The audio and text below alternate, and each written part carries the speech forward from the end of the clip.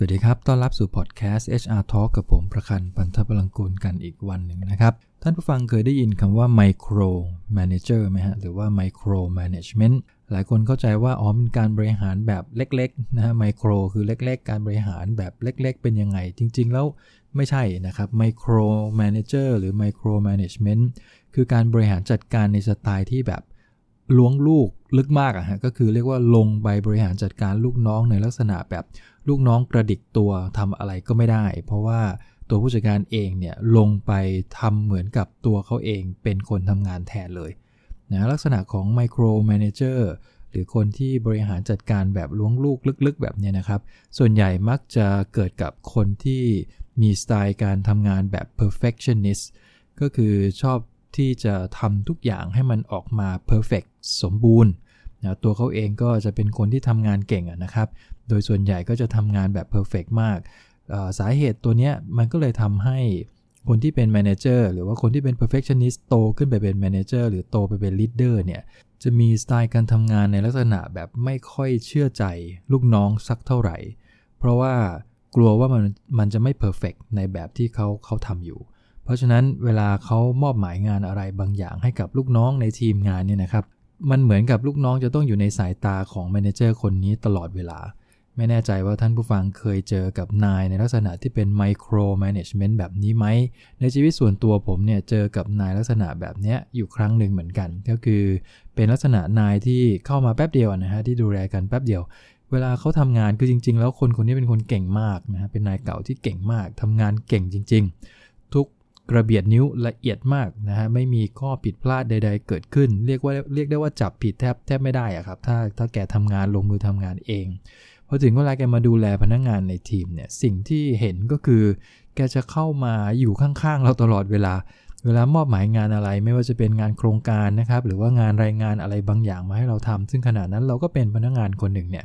สิ่งหนึ่งที่สังเกตได้ก็คือเวลามอบหมายเสร็จแล้วแกจะยืนอยู่ข้างๆเราแล้วก็ดูเราทำงานหนักไปกว่านั้นบางคนบางจังหวะแกลากเก้าอี้ไปนั่งข้างๆพนักงานคนนั้นด้วยแล้วก็ชี้นิ้วสั่งทีละจุดเลยนะครับเวลาพนักงานคนนั้นพิมพ์งานก็จะบอกว่าเฮ้ยทำไมยูพิมพ์แบบนี้จะต้องพิมพ์แบบนั้นสิไอ้ตัวเลขตัวนี้มันควรจะเป็นฟอนต์อะไรตัวหนังสือตัวนี้มันควรจะขนาดไหนตัวขีดเส้นใต้ไหมควรจะวรรคไหมควรจะย่อหน้าแบบไหนคือเรียกว่าลงทุกกระเบียดนิ้วอันนี้แค่เป็นตัวอย่างนะครับที่มันเกิดขึ้นในชีวิตการทำงานจริงๆผมเชื่อว่าในหลายองค์กรก็น่าจะเจอกับผู้จัดการหรือลีดเดอร์ที่มีคุณลักษณะแบบไมโครแมเนเจอร์หรือไมโครแมเนจเมนต์แบบเนี้ยจริงๆแล้วถ้าท่านเป็นแบบนี้จริงๆนะครับข้อดีจริงๆมันคือเรื่องของความสมบูรณ์ของตัวงานซึ่งอาจจะได้นะบางครั้งก็มีคนถามเหมือนกันว่าถ้าจะทำเองอย่างเงี้ยก็ทำเองไปเลยสิจะจ้างพนักงานมาทำไมให้มันยุ่งยากถูกไหมฮะแต่ในเมื่อท่านเป็นแมเนเจอร์แล้วสิ่งที่จะทำให้เป็นแมเนเจอร์แบบมืออาชีพจริงๆก็คือเราควรจะวางแผนนะฮะกำหนดเป้าหมายที่มันชัดเจนร่วมกับพนักงานแล้วก็หลังจากนั้นเนี่ยเราก็ให้พนักงานทำตามสเต็ปของเขาคำว่า leader หรือคำว่า manager เนี่ยบางครั้งด้วยเป้าหมายของคนที่ทำบทบาทหน้าที่ตรงเนี้ยเราจะเน้นไปที่ what ก็คือต้องทำอะไรให้สำเร็จบ้างนะในช่วงเวลาแบบไหนต้องทำอะไรให้สำเร็จเราจะวัดความสำเร็จจากจุดไหนสิ่งเหล่านี้ต้องเคลียร์กับลูกน้องตัวเองให้ชัดซึ่งก็คือเรื่องของ what นะครับแต่ลูกน้องจะต้องทำหน้าที่ในมุมของ how ก็คือเราคงต้องปล่อยให้พนักงานหรือว่าลูกน้องของเราเนี่ยที่เราอุตส่าห์หามาคัดเลือกเข้ามาแล้วนะครับแล้วก็พัฒนาเขาในช่วงบางจังหวะก็แล้วเนี่ยนะครับเราคงต้องปล่อยให้เขาหาวิธีการทำงานเพื่อให้ได้มาซึ่งผลสำเร็จตรงนั้นเนี่ยด้วยตัวเขาเองมิฉะนั้นแล้วลูกน้องจะมองท่านว่าเป็นผู้จัดการที่ไม่ค่อยเชื่อใจเขาความรู้สึกเขาจะมีความรู้สึกว่านายไม่เชื่อมั่นในตัวเขาแน่เลยนะครับหรือว่าเขาจะเชื่อว่านายเนี่ยไม่เห็นความสามารถของเขาก็เลยต้องมานั่งประกบแบบนี้อยู่ใกล้ๆซึ่งพฤติกรรมแบบนี้ครับบางครั้งมันทำให้พนักงานเองเนี่ยรู้สึกว่าไม่อยากทำงานนะครับแล้วก็แรงจูงใจในการทำงานนี่ลดต่ำลงอย่างเร็วมากนะครับคือบางทีด้วยเจตนาของนายก็ไม่ได้คิดว่าคือไม่ได้มีเจตนาที่จะต้องล้วงลูกอะไรขนาดนั้นแต่ด้วยสไตล์ของการบริหารจัดการของนาย มันออกมาแบบนั้นเนี่ยตัวพนักงานเองก็มันก็ไม่คิดไม่ได้ฮะถูกไหมครับเขาก็จะมีความคิดว่านายไม่ไว้ใจไม่ปล่อยให้เขาทำงานเองบ้างเลยทำไมต้องมาตามจี้ติดอยู่ตลอดเวลาเจอหน้าทีไรก็ต้องถามถึงงานอย่างเดียวถึงไหนเสร็จหรือเปล่าแบบไหนเป็นยังไงบ้างนะครับมันก็เลยทำให้แรงจูงใจในการทำงานมันลดลงซึ่งถ้าเราเทียบกับทฤษฎีแรงจูงใจในตำราของนักจิตวิทยาเนี่ยมันค่อนข้างชัดเจนนะครับว่าแรงจูงใจของคนเนี่ยมันจะเกิดขึ้นมาได้ก็ต่อเมื่อเขาได้รับอิสระในการที่จะ explore บางอย่างในการที่จะค้นหาวิธีการทำงานด้วยตัวของเขาเองแล้วทำงานให้สำเร็จซึ่งตรงนี้มันทำให้เขารู้สึกว่ามันประสบความสำเร็จจริงๆงานเขาทำได้เป้าและไอ้การที่เขาทำงานตามเป้าที่นายมอบหมายได้เนี่ยมันมาจากวิธีการทำงานที่เขาเป็นคนออกแบบเองเขาคิดเอง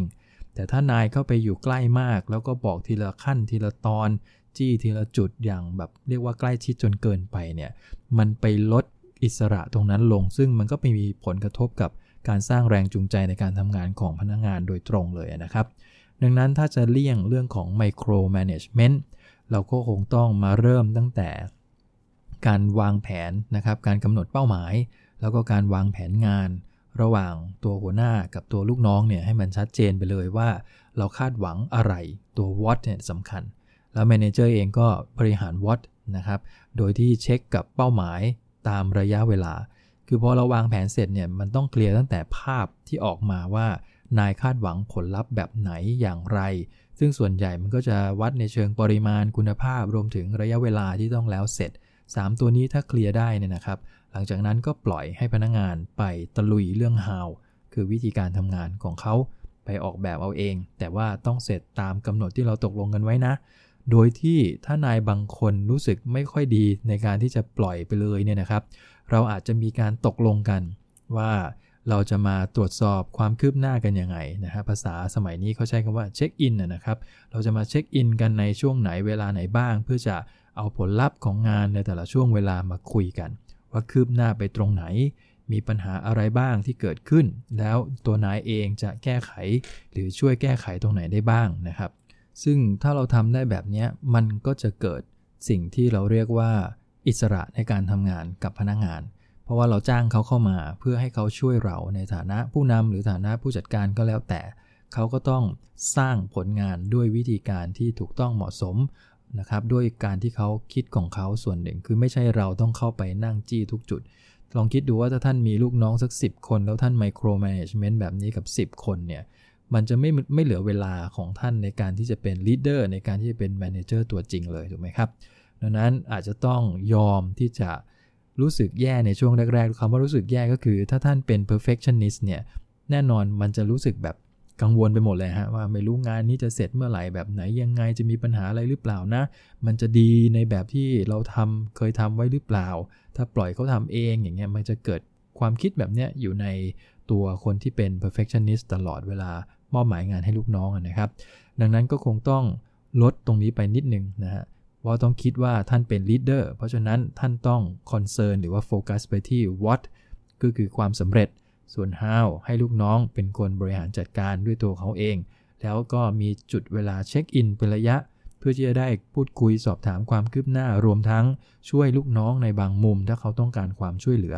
ถ้าเป็นลักษณะเนี้ยมันก็จะเข้าสู่วงจรการบริหารจัดการตามปกติได้นะครับไม่แน่นะครับการปล่อยอิสระให้ลูกน้องทำงานเนี่ย